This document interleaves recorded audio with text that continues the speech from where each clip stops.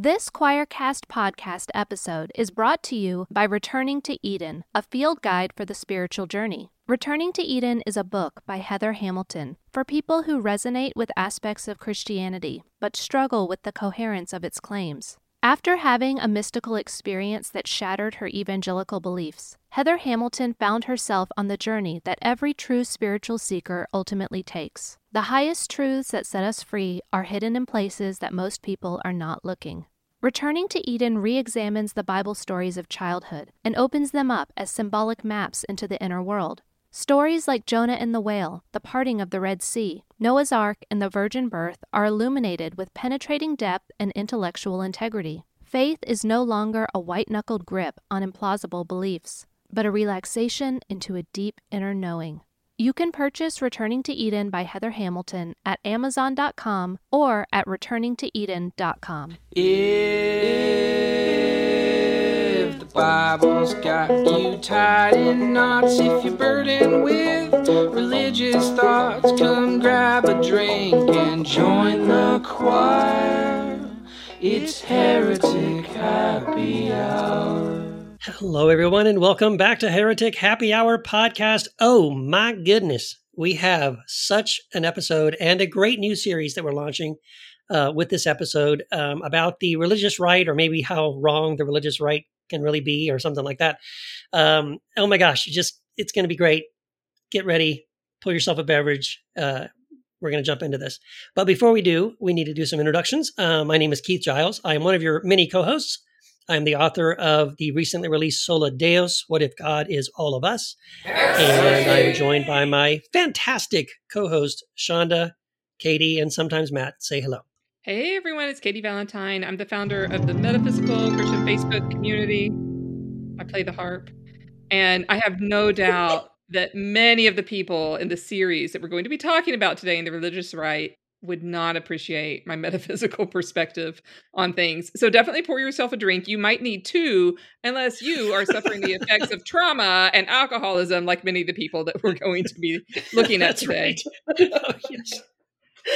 I am Shonda Ja. I'm the author of Rebels, Despots, and Saints, The Ancestors Who Free Us and the Ancestors We Need to Free. I am excited about today's episode because I am here for anything that involves pool boys. Well, you're in for a treat then. Well, this might be the episode for you. I'm not sure. I am Matthew J. DiStefano, the author of The Wisdom of Hobbits and many other books, and the proud co-owner of Choir Publishing. And I am... Oh, yeah, I forgot about that thing. I am excited about this series. However, these documentaries that we will be covering and those like them do piss me off. So if I get if we had that bleep button that we used to, I would be donating many shekels to the piggy bank here. Yeah, fair warning. There might be button. I don't remember this. It was the cha-ching. It was like the. It was the swear jar. The swear jar. The swear jar. That's what it was. Yeah. And then we realized we cussed too much to have to micro-produce all of that. See, that's interesting. We have totally forget. We've mothballed that sound bite. But anybody who listened, at the beginning, I'm sure they've noticed, like, hey, where is that? We don't do that anymore. Yeah, because it just comes down to it's too much work. It's down. Yeah, like along with the hotline, listeners, you can't have nice things sometimes. If we have a swear jar, everyone has to participate. Everyone needs a donation. So that's right. Well, should we preview a little bit about what we're going to be talking about after our wonderful heretic? Would you want to do it before, or do you want to do it after? Well, tell you what. Let me do my little plug for this particular. So the series, like Keith said, is something along the lines of how the religious right is wrong. And we're going through a series of documentaries about the religious right, at least a couple of them. And today's episode is focused on the documentary God Forbid about Liberty University and Jerry Falwell Jr. The way I have pitched it to friends when I'm trying to convince them to watch it is come for the pool boy, stay for the Christian nationalism. Yeah. And this series is totally Shonda's Is that idea. the slogan for Liberty University? It should be the slogan for It should be. it. Come for the pool boys, The stay for the Christian nationalism. The slogan should be, you make Aunt Katie's eye twitch, because I had a nephew who almost went to Liberty, and I have a niece who is at Liberty, so.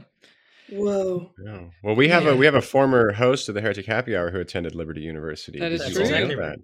Yep. Really? Yes.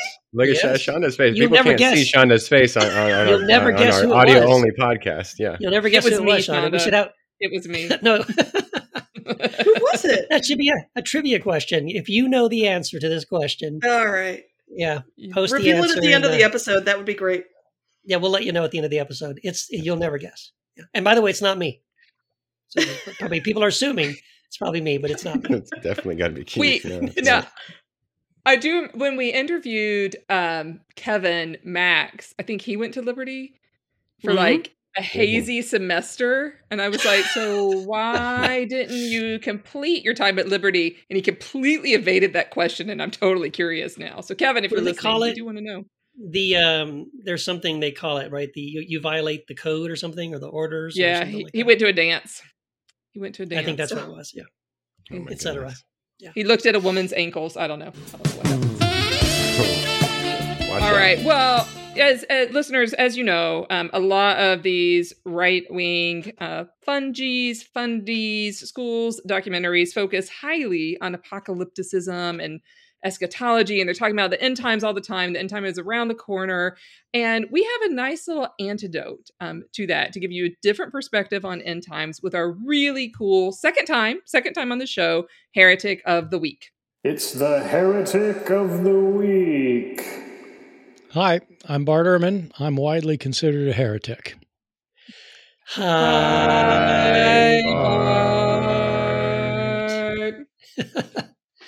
And that is our enthusiastic welcome back to the Heretic Happy Hour podcast, Bart Ehrman. So excited to have you come back and join us again. I guess it wasn't so bad. You decided to come back, so that's good. But it took 5 years. It just took 5 years. That's all. But hey, so glad to have you here. And since we've already covered why would someone call you a heretic and how did you get to where you are now? I guess what we want to know is, since it's been so long, what new heresies, what new trouble have you been working on since we talked to you last time? Well, there's been a lot. I mean, heresy is a bottomless pit. Yes, never ending. So the most recent one, my most recent book, I'm arguing, one of my main arguments is that the author of the Book of Revelation would not have been recognized by Jesus as one of his own followers.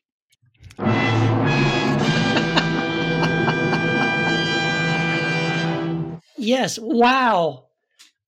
So is that kind of the big bomb in the book, or it's about Revelation, right? It's about the Book of Revelation, or So the book's called Armageddon, and what the Bible really says about the end, and it's it depends.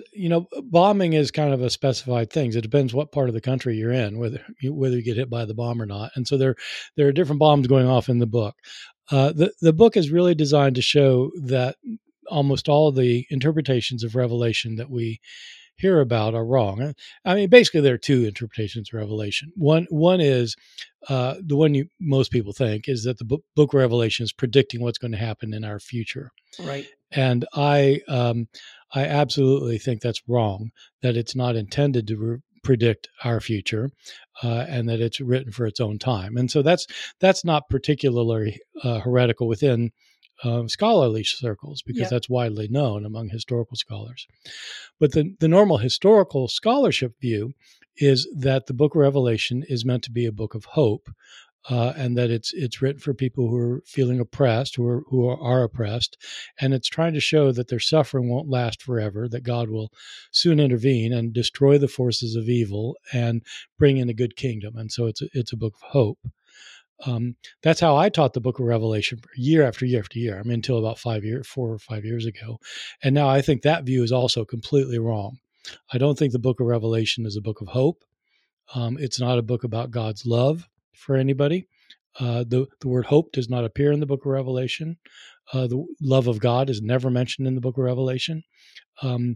It's a very violent book about the vengeance of God and the wrath of God.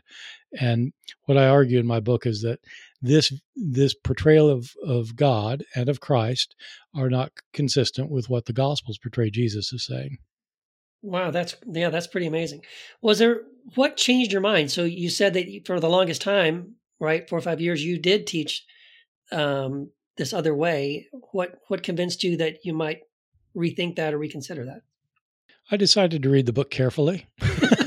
What? Who does that? I mean, I taught the book for years, and I'd written some things about it, but I decided to take a really deep plunge and to read all the scholarship and really to dig into the book. And once you do that, you realize that this view that I learned at a liberal theological seminary, at Princeton Theological Seminary, it's not a particularly liberal place, but it's not a fundamentalist school or anything. And the typical way that liberal Christian scholars teach the book is that it's trying to emphasize that God will make everything right that is wrong. And there are entire books written by liberal Christian scholars that argue that the book of Revelation is nonviolent, and that the controlling image is the image of Christ as the sacrificed lamb, who is the innocent victim. And so the controlling image is non-retributive violence.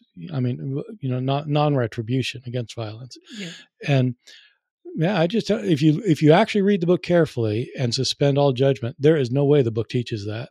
It's not what the book's about at all.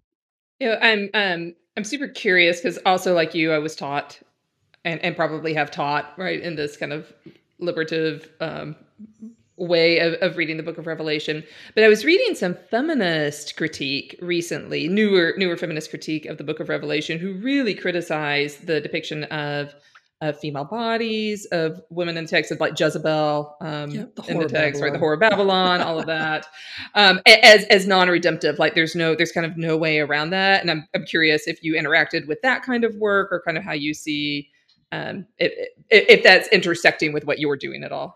Yeah. So Tina Pippin was one of the first people to do that kind of feminist analysis, and a very fine book by Christopher Freilingus on Spectacles of Empire is also dealing with that kind of thing. My book is written for a general audience, so I'll just say up front that I don't deal with scholars, the way that we would if Katie, you and I were doing kind of a scholarly analysis, where you'd talk about this scholarly view and analyze it. But the basic idea behind the scholarship, I absolutely agree with. For those people who don't know, let me just tell about the Jezebel thing, because it's really completely disgusting. It's in one of the letters that Christ writes. Christ writes a letter to 7 of these churches in Asia Minor, and the church to Thyatira. In chapter 2, there's a woman there who is a leader of the church. She's a prophetess in the church. And John of Patmos calls her Jezebel. Well, it's a symbolic name. Jezebel is the name of this wicked queen in the Old Testament. Yeah. And Jezebel is apparently teaching people that, or at least agreeing that it's okay sometimes for people to eat meat that's been sacrificed to a pagan idol. This is a debated view in early Christianity. There were Christians on both sides of this view. And Paul deals with it in 1 Corinthians, but Paul says, well, yeah, you shouldn't do it. But it's kind of like he sees both sides. John does not see both sides. John says this is the worst thing you could do. Eat food offered to idol. It's like, you are committing fornication. And so he says this woman is Jezebel who's allowing it, this leader of the church. And Christ says in this letter that he will take Jezebel and throw her on a bed. By the way, some translations say hospital bed or sick bed. No, that's not the word. Throws her on a bed, and men will come and have sex with her, and he will punish these men by giving them a plague, which I'm not quite sure what that is, but it might be something. Our imagination can figure it out. Yeah, I can imagine. Yeah. And then he will kill her babies. Christ. And so Christ is throwing her on a bed so she'll have sex with men. And it's not clear whether this is willing sex, whether she's welcoming them or not. and then he's going to give these other people a STD, and then he's going to kill her babies. It's like, really? Yeah. This is how you're imagining this woman and this woman leader in the church? And not very consistent with other images of Jesus that we get in earlier texts. This is not the Jesus of the Gospels. Just not. I'm curious, what in your kind of imagination do you think prompted such a person to write this? I mean, because you're right, like Revelation has such extreme images, and pardon the pun, there's no room for lukewarmness in Revelation. Yeah. No. Sorry, everyone, couldn't resist. But yeah, so like, what caused this kind of extreme view? Do you think by the author? Well, I think a lot of people read Revelation. Most people don't read Revelation.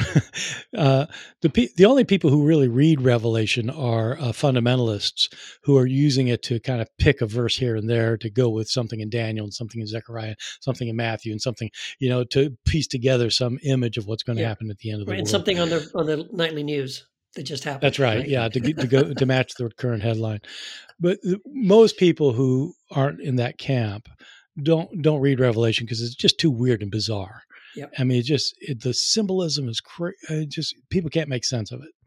Part of my book, by the way, is to explain that it's not really it's not that difficult to understand if you have some instruction from somebody who knows how to do this historically. Which, Katie, gets to your question. The book of Revelation is part of the genre of the scholars call the apocalypse genre.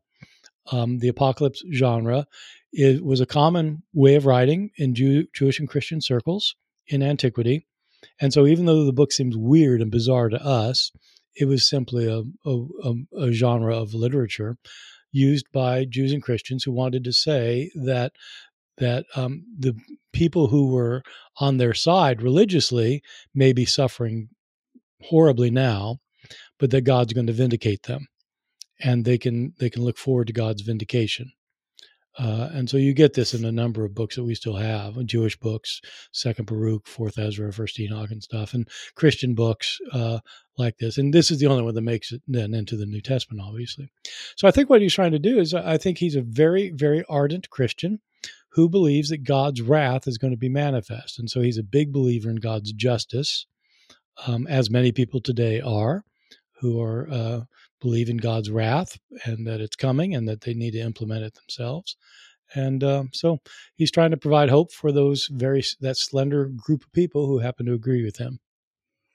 So it's a text of hope, just not for us.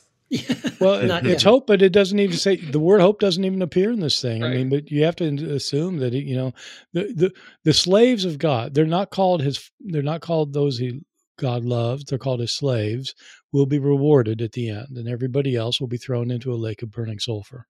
So it sounds like what you're doing in this book is, and correct me if I'm wrong, it sounds like obviously fundamentalists and a lot of evangelicals will hate this book because they won't like what you're saying about it. Like, oh, it's not about the future. It's not telling me that the return of Jesus is closer than it's ever been. But it sounds like that even a lot of liberal readers might also be like, hey, what are you doing? You're taking away this sort of compassionate eschatology. The compassionate, yes, eschatology that they've been comfortable with, right? So it's almost like, who are you making happy here, Bart? Who's going to love this book? This is why I'm a heretic. So we want you to make as much money as Jenkins and LaHaye. Big time. Oh boy, yeah, that's what I'm hoping for. Yeah, he wouldn't be going on this show. He'd be. Well, the thing is, there are a lot of readers scholars that will agree with me on almost everything, and I don't just assert these things. I try to demonstrate them. I mean, I try to show why the book can't be used to predict our future, and it was never meant to predict our future. Right. And part of the key is understanding it as a historical document written in the first century, in a first century context, to first century readers, in a way that would make sense to these readers. So that part, I think, should be non-controversial among historical scholars.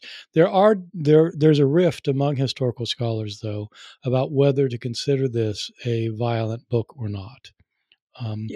There are scholars who have written books claiming that, the sacrificed lamb is the guiding motif. And I tried to show why that's just not true. I mean, for one thing, it's the lamb, the sacrificed lamb, who creates the catastrophes. He sends the catastrophes on earth. He's the one who's slaughtering people and torturing people. Yeah, the 7 seals that are being opened. He breaks them. The lamb breaks them. Yeah. And the 7 seals introduce the 7 trumpets, and the 7 trumpets introduce the 7 bowls of God's wrath. And it ain't pretty. Yeah. Do you find that there's a case where once this seems to be the pattern a lot of times, you are raised conservative and evangelical, then you maybe deconstruct, you become more of a liberal Christian or a progressive Christian, and then you try to go back into the Bible and make it harm and make the violent texts a little more nuanced, or make them say something nicer, when really maybe what you're asserting is like, no, this is just simply not a nice book. Right. Well, so, when you ask, who would I make happy with this? I mean, I think I'll make happy people who really appreciate the portrayal of Jesus in the Gospels. Right. I mean, I have, obviously I am not a Christian, but Jesus' teachings in the Gospels are, I think, if people actually tried to follow the teachings, unlike most Christians who just don't. I mean, they just don't. I mean, at least in my part of the world, there's a lot of violent Christians who use the Bible to support their violent views and to oppress people who aren't like them. But people who appreciate the teachings of Jesus from the Sermon on the Mount on will see that, in fact, those are teachings that could help people, help our society. Yeah. And the Book of Revelation is not. Yeah. And so that's what makes happy, people who actually like what Jesus says and did in the Gospels. Yeah, absolutely. So is there a way then, how would you summarize then, after someone reads the book, and I would encourage people to go and read the book because it sounds really fascinating. So is there a way to redeem Revelation, or how do we approach this book now? After we're like, okay, we're listening to what you're saying. We're convinced that, okay, you're right about this. This is not a legitimate, so like you said, the person that wrote this, Jesus wouldn't recognize this guy, and they wouldn't even know each other because they're on totally different pages. So then now what do we do with this book of Revelation? I mean, do we just treat it like almost an apocryphal book? Like, this is out there in left field. This is like something totally different. Is there a way to redeem this book in any way? Yeah, I mean, I interviewed a fellow 2 weeks ago from Ukraine, a Christian theologian from Ukraine, who had to flee, and he's living in Poland now, and he has a ministry dealing with refugees from Ukraine, and I had this interview with him that was really interesting because he was explaining to me how conservative Christians in Ukraine interpret the book. And how within American Christianity, since the Cold War, I guess since probably the mid 40s or early 50s, the typical interpretation of, if it's predicting our future, is that the Soviet Union is the enemy. And, for a while, when I was in college, not in college, but some years ago, somebody wrote a book arguing that Gorbachev was the Antichrist. Because he got the mark. Yeah, the mark on his head. The mark on the head. Yep. And so it's always too easy. That's too easy. Yeah, it's too easy. Yeah, too obvious. So in Ukraine, this guy was telling me, he's not supporting this. But he was telling me that conservative Christian readers in Ukraine think that the Book of Revelation is predicting that what will happen is that the U.S. will support Ukraine enough so that Ukraine actually wins the war and defeats Russia. And then Ukraine will be beholden to the United States. And the U.S. will use that as a entry point into expanding its influence throughout Eastern Europe. And that, in the Book of Revelation, the beast, the Antichrist figure, controls the economy. Nobody can buy or sell without the approval of the beast. And so they think that the U.S. is the Antichrist. So far, I'm agreeing with everything there. That sounds right to me. Okay. So it seems pretty likely what you just said. I'm thinking, yep, that's probably what would happen. So this guy then, at the end of this interview, he wanted to know kind of my views of things, and he said, so he asked the same question you asked. Is there anything that I can say to my people here, who who are believing Christians, the value of the Book of Revelation? And my view of it is that the overall picture, if you take out like almost all the details, but the overarching picture is in fact a helpful picture, because it's the traditional apocalyptic view, which is that good triumphs over evil, Right. and that eventually evil does not have the last word. God has the last word, and that this can provide a source of hope for people to know that in fact good will prevail. And so the basic teaching of Revelation is meant to do that. The way it gets there, though, is not satisfying at all. It's, far beyond it. I have a true confessions. I like apocalypses in general and the Book of Revelation because I like science fiction. And so when I first started reading them, they so resembled science fiction. There's a reason why they inspire. There's a reason we have a whole genre of science fiction called apocalyptic literature. And so for that reason, I like being in it. But I would, it's not like I take science fiction novels or movies or anything that I interact with and take them as a blueprint. Right. All right. I take them as a kind of trauma response. Uh-huh.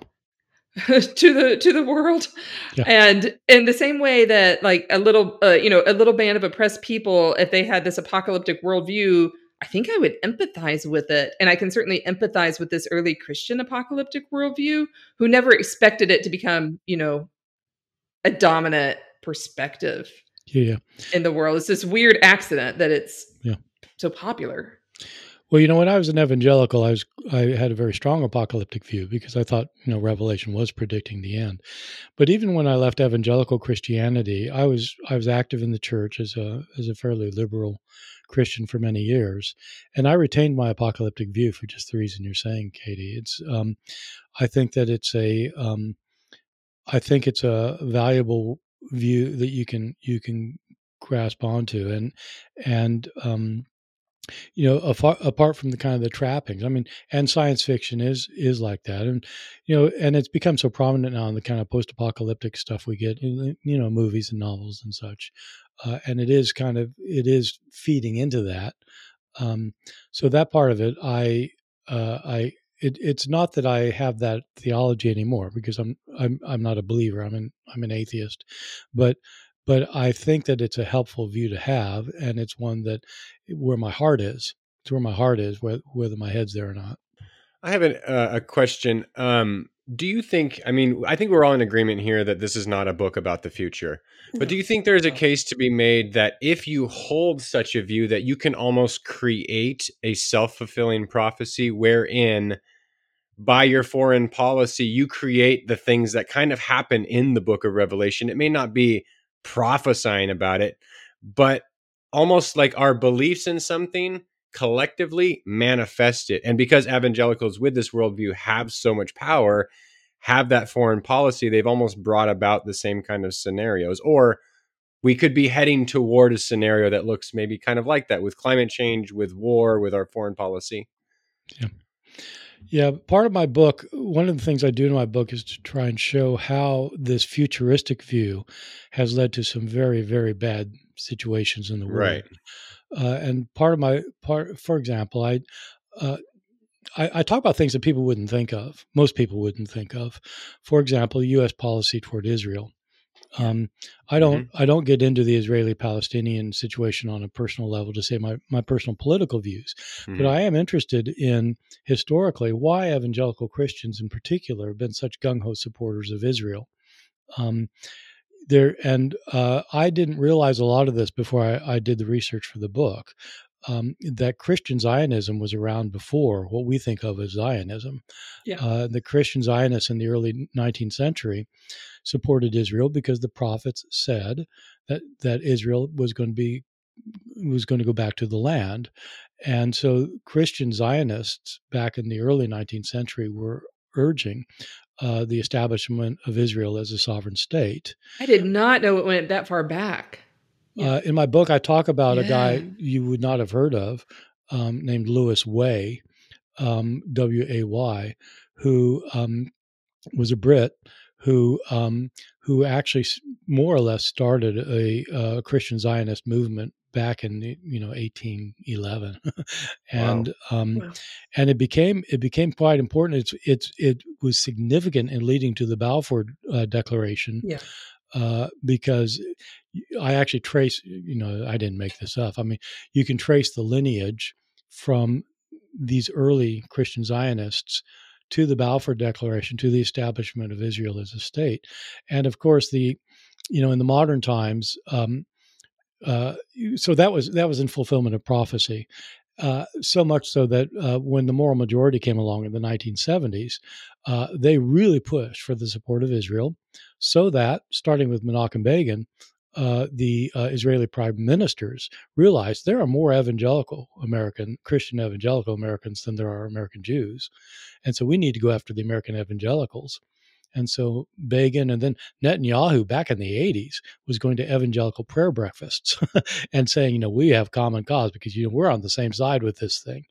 So my point about all this is, Matthew, in response to your question, the prophecies that evangelicals have long heeded not only talk about Israel becoming a self-governing state again, but also require the temple to be rebuilt.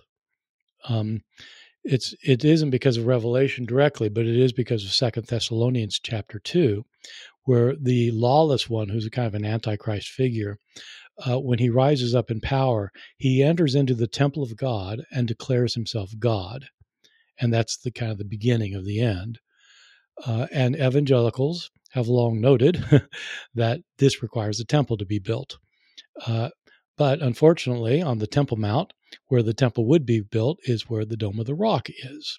Yep. And so there are ultra-conservative Jews who have an institute for rebuilding the temple, and they've made the vestments, they've made the menorah, they've made the stuff they need. They've got a red heifer to sacrifice. Yes, the whole thing. And there are fundamentalist groups also. So in terms of Matthew being a self-fulfilling prophecy, if Israel goes after the Temple Mount, if they destroy the Dome of the Rock, that's absolutely World War III, right? How's that going to be avoided? And there's violence going on there on the Temple Mount right now, though, as we're recording this. So yeah,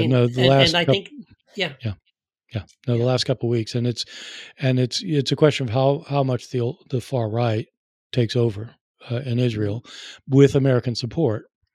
But the reason most evangelical Christians don't realize the history of this, because they just think something kind of vague, like Israel is the people of God or something. Right. But in fact, there are very specific prophecies that involve rebuilding the temple, and that's where it can get really dicey. I have a comment observation, which is we've all said the name of this book correctly throughout the entire episode. And Bart, I'm wondering if you'll elaborate. What is the correct name of the book, and why is there not an S on it? Oh, that book. I thought you meant my book. I mean, how hard is it to pronounce Armageddon? Right, yes. Oh, yeah. All right. Yeah. Well, thank you, Katie. You two have a theological education, and it drives you nuts when you hear people say revelations. They always say this. And I tell my students, if I hear the word revelations from their mouth referring to this book, that they are going to be cast into the outer darkness with his weeping and gnashing of teeth. It's not revelations, it's revelation. It's one revelation. People don't know this, but the word revelation comes from a Latin word, revelatio, and revelatio is the Latin equivalent or the Latin translation of the word apocalypsis in Greek, which is where we get apocalypse from. And so that's why people sometimes call it the apocalypse of John or the revelation of John. It's the same word, one in Greek and one in Latin, but it's not apocalypses of John and it's not the revelations of John. It's singular. But there are multiple revelations, correct? Other outside of canon to Peter, correct? There's one of Yeah, John. there are. I mean, Yeah. So there Right. are the Apocalypse of Peter almost made it into the New Testament. Actually, it was Right. there are debates about in the fourth up through the 4th century whether the Apocalypse of Peter should be included, or the Apocalypse of John, or neither, or both. Yeah. And one won and the other lost. well, I've been of the opinion that Revelation is such a problematic book, not in itself necessarily, but just because of the way it has been so horribly misused by so many people. That I almost wish it wasn't in the canon, because it's just I think it does more harm than good in so many ways. Like, I still have a copy. I saved it. I have a copy of the book 88 Reasons Why Christ Will Return in 1988. I don't have the sequel. I don't have the sequel, 89 Reasons. But that's a lot of reasons to all be wrong. And and it doesn't stop anybody, no matter how many of these books get published. Even if you're the one that published the book that was a complete flop, you could publish one tomorrow and sell 1 million copies. Like, the appetite for this kind of thing, right? People that know the future, people that can make sense of this mysterious book that is, so confusing, and so much imagery and metaphor, that people just will eat this up, and there seems to be no end to it. It's a lot more exciting to think that it predicted Russia's invasion of Ukraine than it is to think that John's actually saying that Rome's going to be destroyed. I mean, who cares about Rome being destroyed? That's 2,000 years ago. I want to hear about Putin, and so, but you're right. I mean, in my book, I actually start with this 88 reasons why the rapture will be in 1988. Oh, awesome. It's my opening line because there's kind of a personal story connected with it. When I started teaching at Chapel Hill, so I teach at University of North Carolina at Chapel Hill, obviously in the South. I came here from Rutgers, so I had been teaching at Rutgers up in New Jersey. And when I moved down to Chapel Hill in 1988, oh wow, I was I hadn't I knew this was going to be different, because my students in New Jersey, they weren't, many of them were Jews. Some were some were Muslim, some were atheists. There weren't too many Bible reading evangelicals in my classes. When I came down here, I'm coming to the Bible Belt, and even though Chapel Hill isn't known as a bastion of conservative thought, but the students are from the South as a rule. So I moved down here thinking, okay, this will be different. 2 weeks after I get here, I get a phone call from a local reporter, a newspaper reporter, who has heard that I'm a New Testament scholar, just moved to teach at Chapel Hill, and he's got an urgent question for me. Is it true that Jesus is coming back next month? I said, well, yeah, no, it's not. And he was kind of disappointed, but, I told him, well, look, it's going to be okay for you either way, because if he does come back, then, you won't be around to worry about it. If he doesn't come back, you're going to have 7 years of really good reporting to give when the tribulation hits. But he's asking because this book, 88 Reasons Why the Rapture Will Occur in 1988 had come out. There were 2 million copies in circulation. And the guy was named Edgar Weissnant. He was a smart guy. He started out as a rocket engineer for NASA, but then he wrote this book, and it had 88 reasons why it was 1988. And people took it seriously. I had a student in my class that semester whose parents literally sold the farm. Oh yeah. Wow. Yeah. People were doing that with remember Harold Camping, right? Yes, people were selling everything they had. Yeah. Well, people didn't know. What people don't know about Camping is that it was a big deal there at the end. But his first book was a very big book showing that it was going to happen in 1994. And when it didn't happen on the day he predicted, it was like March 21st or something. Then he shifted it to September 21st. Then he shifted it to October 21st. And after that, he just gave up for a few years. And then he went on with a more recent thing. And he, to his credit, after his final prediction failed, he also kept changing the date there at the end. When the final one failed, he finally gave up. And he said, I was wrong. I've sinned. Yeah. And he died 2 years later as a disappointed man. Because he really thought. Oh, you're managing to find the humanity in this. Guys, I mean, he was sincere. Oh, He was sure. sincere. Seems like he Yeah, was sincere but in sincerely his wrong. disillusion. Yes. And then ruin. See, this is the thing. It's like the fallout, the damage to people's lives who in good faith they do think this is predicting something. It is about tomorrow. Yeah. No, in Camping's events. Camping's church, people were bankrupting themselves to Yeah. support the $100 million campaign to get people to repent. There's a really good documentary about this by Zeke Peelstrup on camping that does, and Zeke's followed him around before the end came. I mean, he was following him for some months and taping him in front of his congregation and talking to people, and then afterwards as well. And it's really quite stunning. Wow. Well, it's so exciting that you're coming with this new view. I know our listeners are going to want to get a hold of it. So the book is already out, correct? That's right. And what's the best? Where should people pick it up? They can get it at any any indie bookstore can order it. They can get it where they normally get books, if they normally get books on Amazon or at a regular bookstore. So just if they just look it up, Armageddon, it's readily available. Yeah. And they need to get it soon because you don't know when the end's going to come. That's right. You better hurry up. Now that's a pitch. That's a pitch. Someone, you got some. Everybody needs to go out there. immediately because you know what? You don't. The answers are in this book, everybody, and you got to read it and you got to find out. It's in Kindle, audiobook, hardcover editions, even an audio CD. Do they still do that? So people can order a CD. That's what it says on Amazon, anyway. Okay. Didn't know that. So, well, if you support indie bookstores, go pick it up at the indie bookstores. Yeah. If you love Amazon, we will link in the show notes for sure. If the tribulation comes, we're going to need those CDs. That's right. How to survive. We're going to need them for those 7 years. The problem is the CD player. Batteries. We're going to need a lot of batteries. Lots of CD batteries. player. And Yes. Awesome. Well, Bart, thank you. This has been so great. Appreciate everything you do. And where else can people find you and other things besides the book? I mean, there are a couple things I wouldn't mind plugging. One plug away. One is my blog. And so if people don't know, I've got a blog. It's just called the Bart Ehrman blog.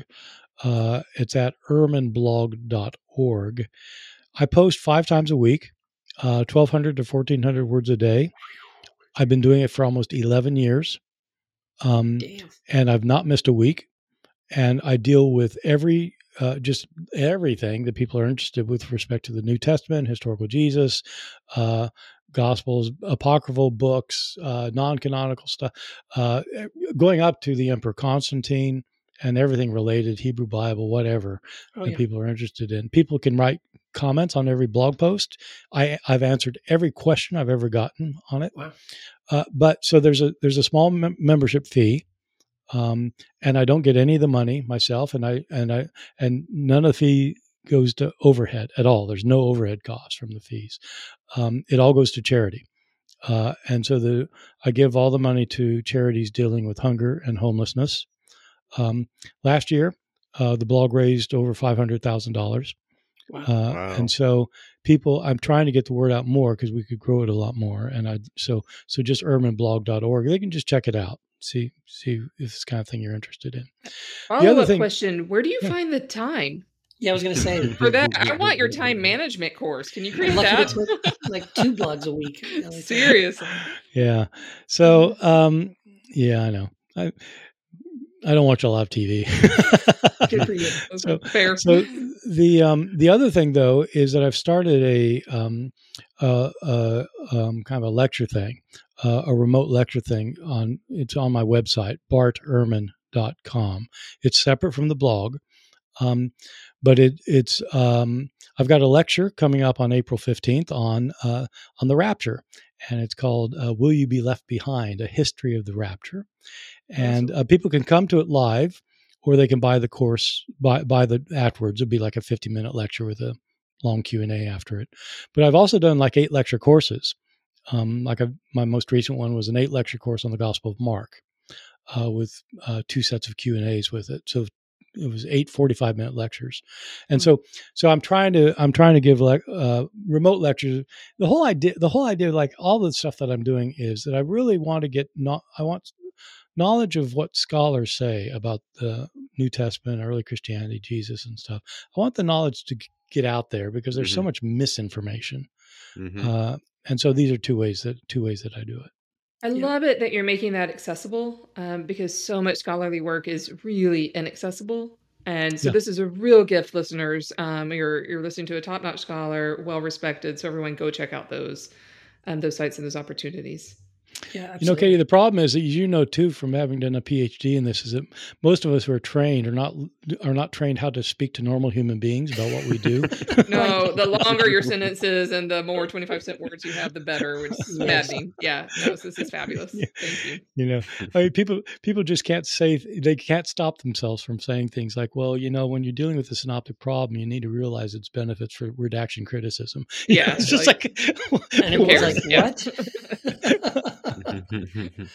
Oh, excellent. Well, thanks, Bart. It's been such a treat. Thank you. Thanks so much. Okay, thank you all. Thank you. Appreciate it. There's nothing that kicks off a right-wing documentary series than none other than Bart Ehrman. Bart freaking Ehrman. Yeah. I feel like we should have had him after, just to kind of be a palate cleanser, so people can recover. Yeah. I know I mentioned it to him, but I can just so distinctly picture my intro to New Testament textbook that I had that he wrote when I was a freshman in college. And that thing stayed with me for like at least 15 years, maybe 20 years. Like I still referred back to it, even in my more advanced graduate study. So that was so cool to be able to meet him. You don't have it anymore? You still don't have it? It did not make the cut for some move. It was not adequately metaphysical. That'd be kind of fun to have. It was not. Yeah, it was fun to have. But I didn't know I'd be interviewing him when I got rid of it. That thing was tattered and it was a soft cover and it had my notes in it from when I was 18 that were no longer that relevant. Right. So I let that still pretty cool. Still pretty go cool. back to the earth. Yes. Awesome. Well, Shonda, who wants to have the yeah. Well, Shonda's brainchild. Like this series is Shonda's idea. So we think blame and I do have to say, like, I am super passionate about this. I'm going back to grad school partly because I have a dream of starting a religious left think tank that is very much driven by this idea of we need our own version of the Heritage Foundation. We need our own multi-faith, leftist, 50-year vision holding think tank. But part of where that comes from is having spent 30 years studying the religious right. And all of a sudden there's this huge resurgence of interest in that subject, which I think is good news because it can make us aware more clearly of why we're living in the hellscape we're in right now, and also get us clearer on what we can do about it. So the documentary God Forbid, which is found on Hulu, is about Jerry Falwell Jr., not Sr. Jerry Falwell Sr. was the guy who founded Thomas Road Baptist Church, founded the Moral Majority, terrorized America through the 1970s, 80s, and 90s. But his son was the inheritor of his legacy, and until not too long ago was the president of Liberty University in Lynchburg, Virginia. So this documentary focuses on him. It is salacious. It is fun in terms of, like, if you like watching train wrecks, and then it gets kind of intense about the impact that these folks have had on the trajectory of the country. So where do we want to jump in? The pool. Jump in the pool, the deep end. Jump in the deep end right away. I gotta say, like, I had joined in on all of the jokes because I dislike Jerry Falwell Jr. so much, but, like, I gotta say, this show had me being like, oh, right, Giancarlo Granda has a name. He's a whole person, and I don't know that I had a tendency to think of him that way. Katie? So I'll jump in with thank you for clarifying it was Junior, because I have such a distaste for the Falwells that I kind of saw the scandal, but managed to not invest in it at all. And so when I went to go watch the documentary, I thought, this guy looks too young to be Jerry Falwell. And then I remembered the Jerry Falwell I was thinking of was dead. And I looked it up, and he died in 2007. So I was still back in like the 90s in my head. So this is in fact the son. And I just want to put out there, they showed lots of clips of he and his wife. I forget her name. Becky? Becky? I want to say Becky. Becky too. Right. Yeah, Yes, Becky. Yeah, Becky. In one of the clips, they were talking about how they met. They met when she was 13. I think And he was 18 or 16. And Yeah, like 16 or 18. Yeah. So that's where we're starting, y'all. Right there. That's No where red we're starting. flags. No red flags there. Red flags. No grooming there. So What could be wrong with that? seriously. But I wonder if does someone feel like they can maybe just give an overview of the scandal, like kind of the basics of what happened, and then maybe we can analyze? Would that be helpful? I could say something, I guess. I'll try. Most people, I think, were aware when it would hit the news, or that you might remember it anyway. But yeah, Jerry Falwell Jr., president of Liberty University, has this, he runs Liberty University. He's kind of a weirdo. He had already, even before this, had all kinds of sound bites of saying awful things about Muslims. And, he was a kind of a gaffe machine a little bit. And anyway, the scandal came out that he and his wife were involved in a sexual relationship with a pool boy that they met in Florida. And I think the time was 20, maybe 21 years old. And the deal was that basically they went up to the hotel room and the young man had sex with Becky while Jerry watched. That was the beginning of a wonderful relationship. That's how it starts. And it goes downhill from there. And it has a lot to do with like real estate investing, right? Mhm. Like it has to do with big multi-millionaire or $1 million deals and things like that, right? I think this is where it starts to unravel. I mean, this is not where it starts to unravel. This is the beginning of what will eventually lead to the unraveling, right? Yeah. If it had just stayed the icky, grooming the pool boy thing, who knows? And maybe nothing would have happened. But Jerry Falwell Jr. Can I interject and just make sure that we don't want to shame anyone for whatever kinks they're into. Sure. So it's not about that necessarily. It's about maybe the other stuff. Mm-hmm. Well, I think to me the icky part of it is the grooming, and the documentary does a good job of pointing this out. It's how Liberty University has this code we talked about, right? And so he's ahead of this thing, and they will fine you hundreds of dollars if you break any of these things, like you have sex or you drink alcohol, you dance or you gamble or you smoke, and they strictly enforce this for all the students on the campus. In the meantime, the founder of not the founder, but the president and his wife are going off and breaking every single one of those rules and having a great time. So that's also worse. Like Shonda just said, it's the grooming. It's not just the act itself or doing the hypocritical stuff. It's the grooming of younger, impressionable, power dynamic sort of thing there. Right. Yeah. And we shouldn't be surprised, since that's kind of how their relationship started. So they're just passing it on. Right. Yeah. So there was the real estate thing happens. I think you get the impression in the documentary that the reason why Jerry sort of starts roping this pool boy, his name, I can't remember his name. Giancarlo. The reason why he wants to basically create some hooks in this guy so he will not leave. So the carrot and I guess they're both carrots. One carrot is, of course, having sex with the wife. The other carrot is like a multi-million-dollar real estate deal that they just hand to him and make him. So he sees dollar signs. He sees, oh my gosh, I go from he's never even been to college, and now all of a sudden he's a pool boy, and next thing you know is he's in the middle of this multi-million-dollar real estate deal. And then they're also flying him. He's meeting Trump. They're flying him to New York. I mean, he sort of gets to a taste of a life that he could never have otherwise, or at least one that he never had at that point. And that's part of the way that they're keeping him on this string, right? That he will not, because he tries to leave. That's what's so funny. The first time, or maybe the first couple of times, he's like, hey, this is kind of just fun. But at some point he does say, yeah, I don't want to do this anymore. And that's when they kind of find ways to kind of keep him keep him on the hook, which is the real estate deal. Which the real estate deal is what eventually leads to the crash and burn. Yeah, and Keith brought up that Trump makes quite a few appearances in the documentary. Not, clips of Trump, like with all of these people, because it's real estate. But it was also, I believe that the relationship with Giancarlo began in 2015. So this is like, no, a little earlier. I thought it was Earlier, like 2012, maybe 2013. Yeah, Something somewhere like in that, there. Yeah. So long before anyone ever thought that Trump would ever run for president, probably including him.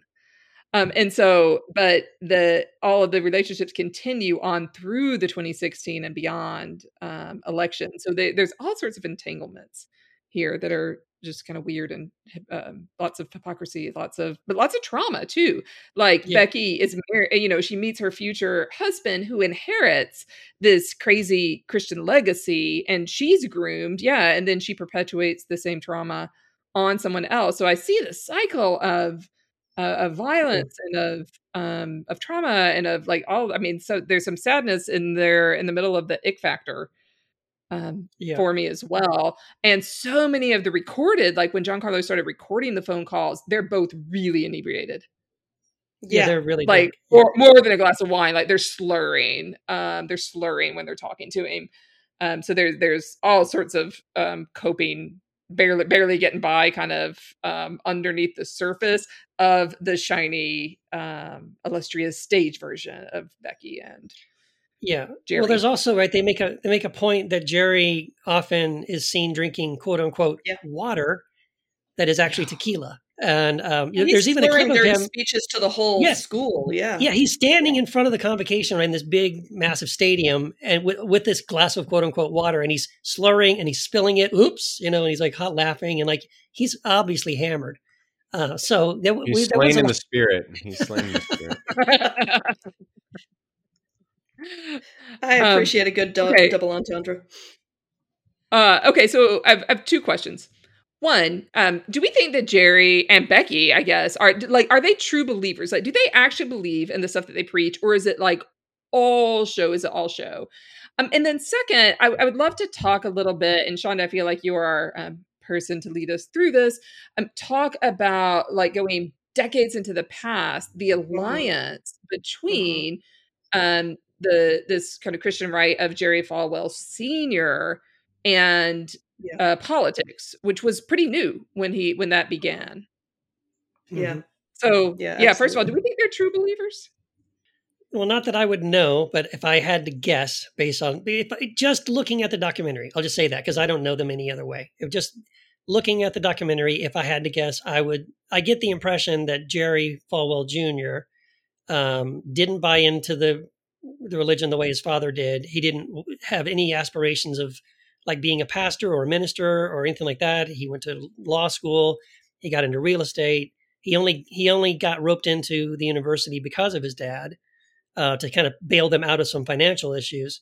And then he gets handed this position. And so I don't see any indication that he was really a true believer. I think he just saw that, I need to pretend to do this job. And this job is supposed to be the president of the largest Christian university in America. So, I need to play the part. That's what it came across to me anyway. Mm-hmm. Mm-hmm. What do you think, Matt?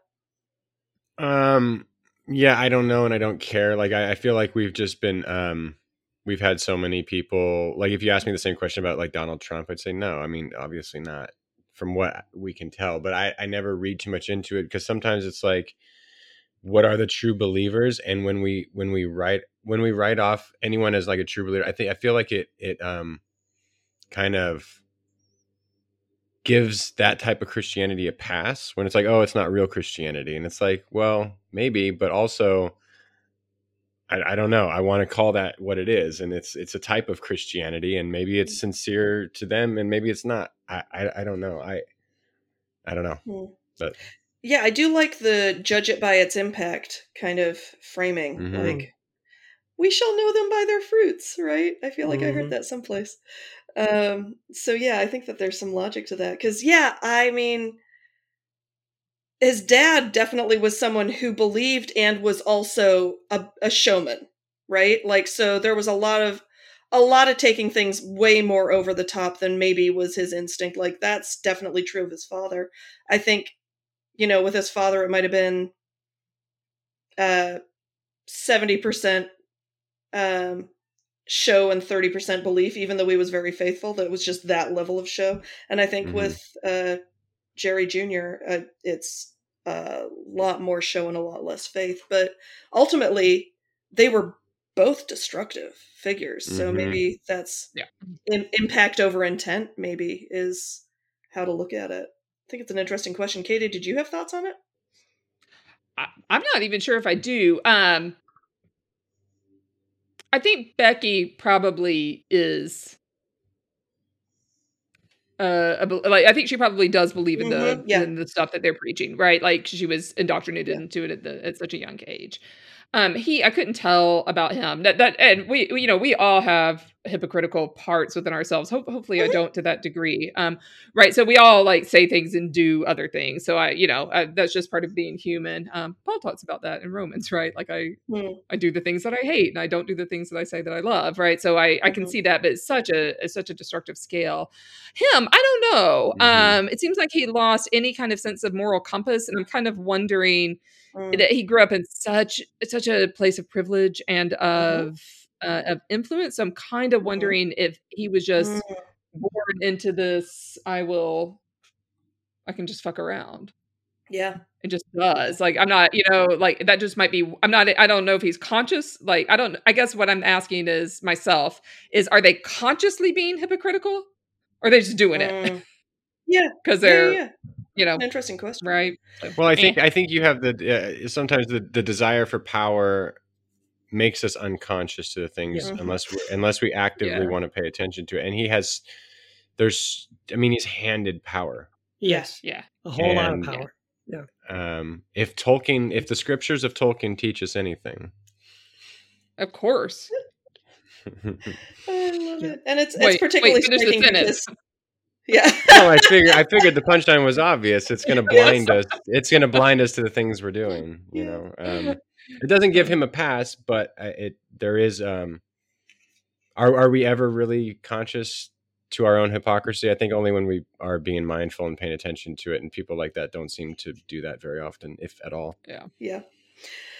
So I think it's one of the things that is why I'm excited we're talking about this on this particular show is I think there are few resources that sum up the arc of the religious right better than this documentary in such a succinct way. And I'm particularly excited about that because I think it's important for us to know. I imagine that for some of our listeners, it's not unfamiliar. And for others, as we look back on the history, we can connect dots that we didn't realize were there. So one of the things that the documentary ends up spending, I'd say the better part of the second half on is, initially, the religious right, the hill they were going to die on, insofar as there was a formalized religious right in the 50s and 60s, was segregation. And at a certain point, they're like, oh, that's not going to fly. We're not going to be, that just doesn't have enough traction. So they start sending up test balloons, right? We're going to stand against the ERA, women's equality. We're going to stand against pornography because surely people will get on our side about that. Interestingly enough, it didn't catch as much fire as you would think, although in the 80s it creates the very strange bedfellows of radical feminists and the religious right. They decide they're going to test run the dangers of the LGBTQ community. And up until this point, abortion had been considered a Catholic issue. It was very much part of Catholic doctrine. It was not formally a part of Protestant doctrine one way or the other. And in fact, a lot of Protestant and Jewish leaders in the 1950s and 1960s actually formed an underground to help women get abortions before it was legal. The Protestant church was Protestant leaders were actively involved in moving Roe v. Wade forward because who was more likely to know the women who died or the women who couldn't get access to abortions than their pastors? A lot of Protestant mainline church leaders were very involved in supporting abortion rights leading Yes. up to Roe v. Wade. And the documentary actually talks about how Jerry Falwell preaches on abortion for the first time 5 years after Roe v. Wade. Yep. And it's That's right. because he's seen what the Roman Catholic, and I don't want to speak about the Roman Catholic Church as a monolith, but conservative Roman Catholic leaders had already test run anti-abortion candidates in 4 Senate races and won. So he realizes there's some traction to be gained here. I think it's worth acknowledging and noting that the history of Christians in America was not this right-wing anti-abortion monolith going back decades and decades. That was an intentional shift when evangelicals realized segregation was no longer the issue they could afford to hinge things on. I really loved Anthea Butler was one of the people they interviewed, and she said, it's much easier to say you don't believe in abortion than to say you don't want a little black girl on the bus with you. And that leads to the founding of the moral majority. Yeah, exactly. Yeah, and that to me, your tagline, Shonda, at the beginning is dead on. You know, you watch this initially for like, oh, the scandal and the salaciousness of this affair. But to me, the real reason to watch it is the takedown of evangelical Christianity, Jerry Falwell specifically, his role in the religious right. It does a fantastic job of that. And it's crazy to me to watch this on Hulu because it's like it sounds like some kind of progressive Christian documentary on that side anyway. It's funny because, like you said, the documentary also makes a point that, you know, during the MLK marches, right? When MLK was around, MLK was doing the marches and all that stuff for racial equality. That's when Falwell was the most vocal about how Christians should not be political. Right. That was his stance. And so that was his criticism of why this is why Christians should not be involved in politics. Let's just preach the gospel and move on. Until, right, it becomes this issue about, you know, the government starts cracking down on racial equality in universities and they're going to lose their tax exempt status. And all of a sudden, he starts preaching on tax exemption. Not tax exemption. He starts preaching on Christians need to be involved in politics. Exactly. So it's very convenient, like you said. So I can't help but give a plug because in my book, Jesus Untangled, I talk about a lot of that, go into some details about that. Because that detail that talks about in the documentary is fascinating about how the Southern Baptist Convention, their former president, W.A. Criswell, published a response after Roe v. Wade. And this is a quote. He says, "I have always felt that it was only after a child was born and had a life separate from its mother that it became an individual person. And it has always, therefore, seemed to me that what is best for the mother and for the future should be allowed." Also, a guy named Barry Garrett in the Baptist Press wrote an article where he said religious liberty, human equality, and justice are advanced by the Supreme Court abortion decision. So these are the kind of things, like it's like a different world, right, before Falwell decides to push for this anti-abortion movement thing. To like, what? Couldn't even imagine that at some point Christians were like saying, no, Roe v. Wade was great. It was a wonderful thing. God ordained it. God blessed it. It's a good thing. Let's support it. And it's not until Falwell starts leading the charge and getting involved, very much in Reagan's campaign that we see that kind of stuff happen. So just a couple of thoughts. Yeah, I agree. That was all really illuminating. So Shonda, thank you for pointing us towards this documentary, because there was a lot of that I just didn't know, partly because I'm very comfortable keeping my eyes sort of very close to this kind of thing, because this could be really stressful. So I appreciate the supportive therapeutic environment here to discuss all of this. But, it's interesting because in the 60s, there was a small group of evangelicals who actually led the way for integration. Yes. So a lot like Falwell were obviously pro segregation, until that wasn't working for them anymore.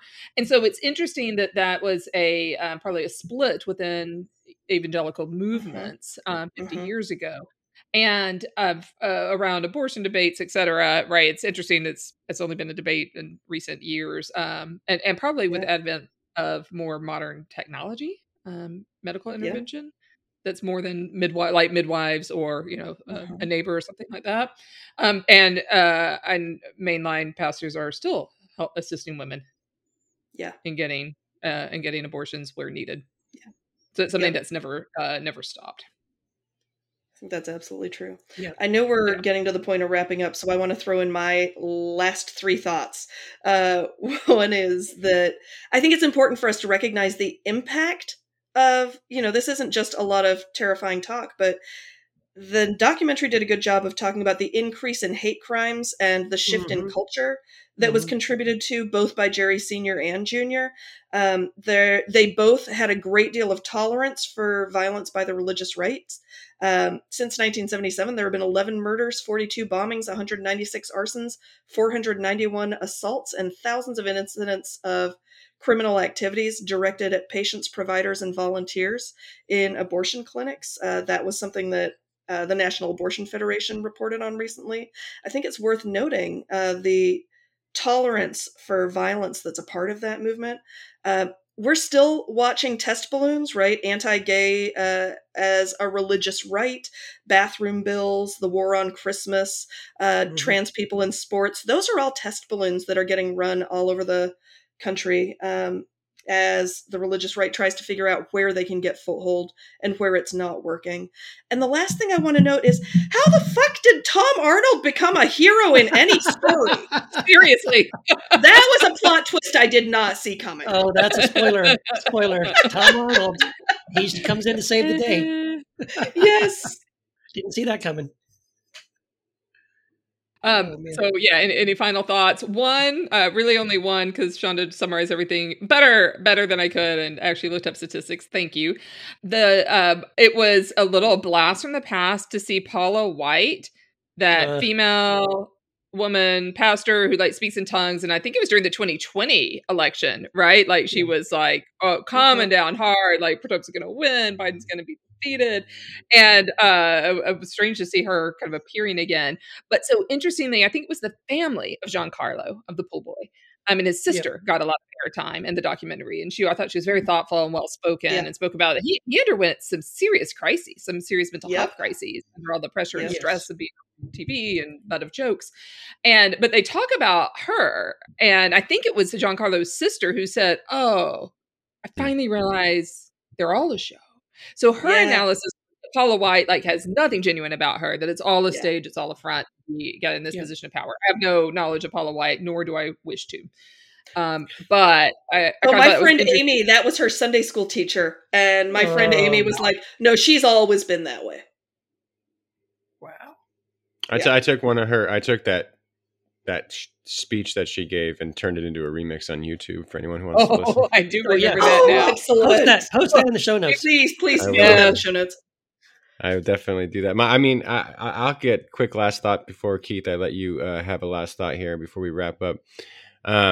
Say what you want about the morality of abortion, all that, but what I don't know if anyone needs to hear this listening, but historically speaking, you only care about abortion because segregation didn't stick. Yep. The only reason you care about it from a historical standpoint. That's right. And you might have a moral argument, and that's a discussion probably for a different time. But historically speaking, it's only in the front of your mind because Jerry Falwell and his ilk wanted to keep black people and white people separate. Let just sit. Don't react to that. All the Ben Shapiro's of the world who like to be reactionary, just sit with that and just let it sit. And then you don't have to listen to the show anymore. No, listen to the next documentary too. But some people need to hear that kind of stuff because it's true. And this documentary does a great job. And Shonda, you point that out. That's why you picked this one first, I think, is because that does such a good job of we come for the ick. We like to watch that stuff on TV. Yep. We all love that kind of guilty pleasure stuff. But then you leave this documentary that wasn't a guilty pleasure. That was some shit that I didn't expect. Mm-hmm. And we need to all kind of sit with that and wrestle with it. Yeah. Yeah. I don't know. I guess my final thought is, and I kind of already said this, I guess, but I think I'm just blown away. And thank you, Hulu, and whoever produced this documentary. Please give us more like this, because it's a well-researched, highly, effective documentary exposing the religious right and the evangelical Christian movement and all the politicization of things, and how they've gotten, basically how we have gotten to the point we are now, where we have someone like Donald Trump in power, where we have political, actors who will pretend to be Christian, right? Because they understand, if I say the right words and say the right catchphrases, the Bible is my favorite book, and 2 Corinthians is my favorite. Like, you're just, but you know what I mean? It's like you're throwing meat to the sharks. You get everybody cheering and happy, and they believe. All that matters is that they believe that you're on their side, that they believe you're part of the team, so that you can manipulate them to get your votes and get whatever you want. I talk about it in my book, and talk about it in my blogs and things like this. I call it the shiny red button, right? And you just have to have an issue that that when you bring it out and people get upset and they get angry, you can motivate them to do whatever you want. And that's what abortion has been. And it's continuing to be a political football. I'm really grateful for this documentary for exposing this kind of stuff, and hopefully more people will watch it and wake up, because it's all a game. Wake up, sheeple. Wake up and head on over to our outdated website, because we've been asleep. We've been sleeping on it for 2 years. Now this is a good way to kick off this documentary series. And for those who want to check out more, we are at heretichappyhour.com. We have merch. We have things like that. You already know that. But you might not know exactly what we have there. So go check it out. And I promise to consider updating it someday. Do you have a meme of Paula White that you want to share with the world? It's not going to be better than Matt's, but we still want to see it, because this has endless capability. And when you create that meme, we want you to post it in Heresy After Hours, which is our free Facebook group for people in all stages of deconstruction, reconstruction, wherever you are. So go speak in tongues, post it, make something funny, and then share your journey with us. That's what that group is all about. We have lots of jokes, we have lots of support, lots of resources. So come join us in Heresy After Hours. Yeah, thank you. And I just want to say to everyone who supports us on Patreon, we really appreciate it. Thank you. Thank you. Thank you. It means a whole lot. It allows us to keep doing this, and we love doing it, and we want to keep doing it. And your support makes that possible. And also, of course, if you don't support us yet on Patreon, please go to patreon.com/heretichappyhour. Sign up for one of the tiers that suits your budget and your fancy.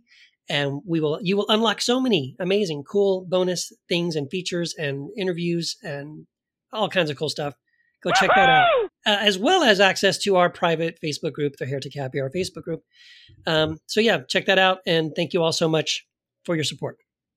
I was just on our Apple podcast page and was reading one of the newer reviews, and it brought me so much joy. If for any reason you have been moved by this episode or any of the episodes in this podcast, it would mean the world to us if you would take a moment to review and subscribe, rate, and review us. It is how people like you will find people like us. Thanks so much for your support.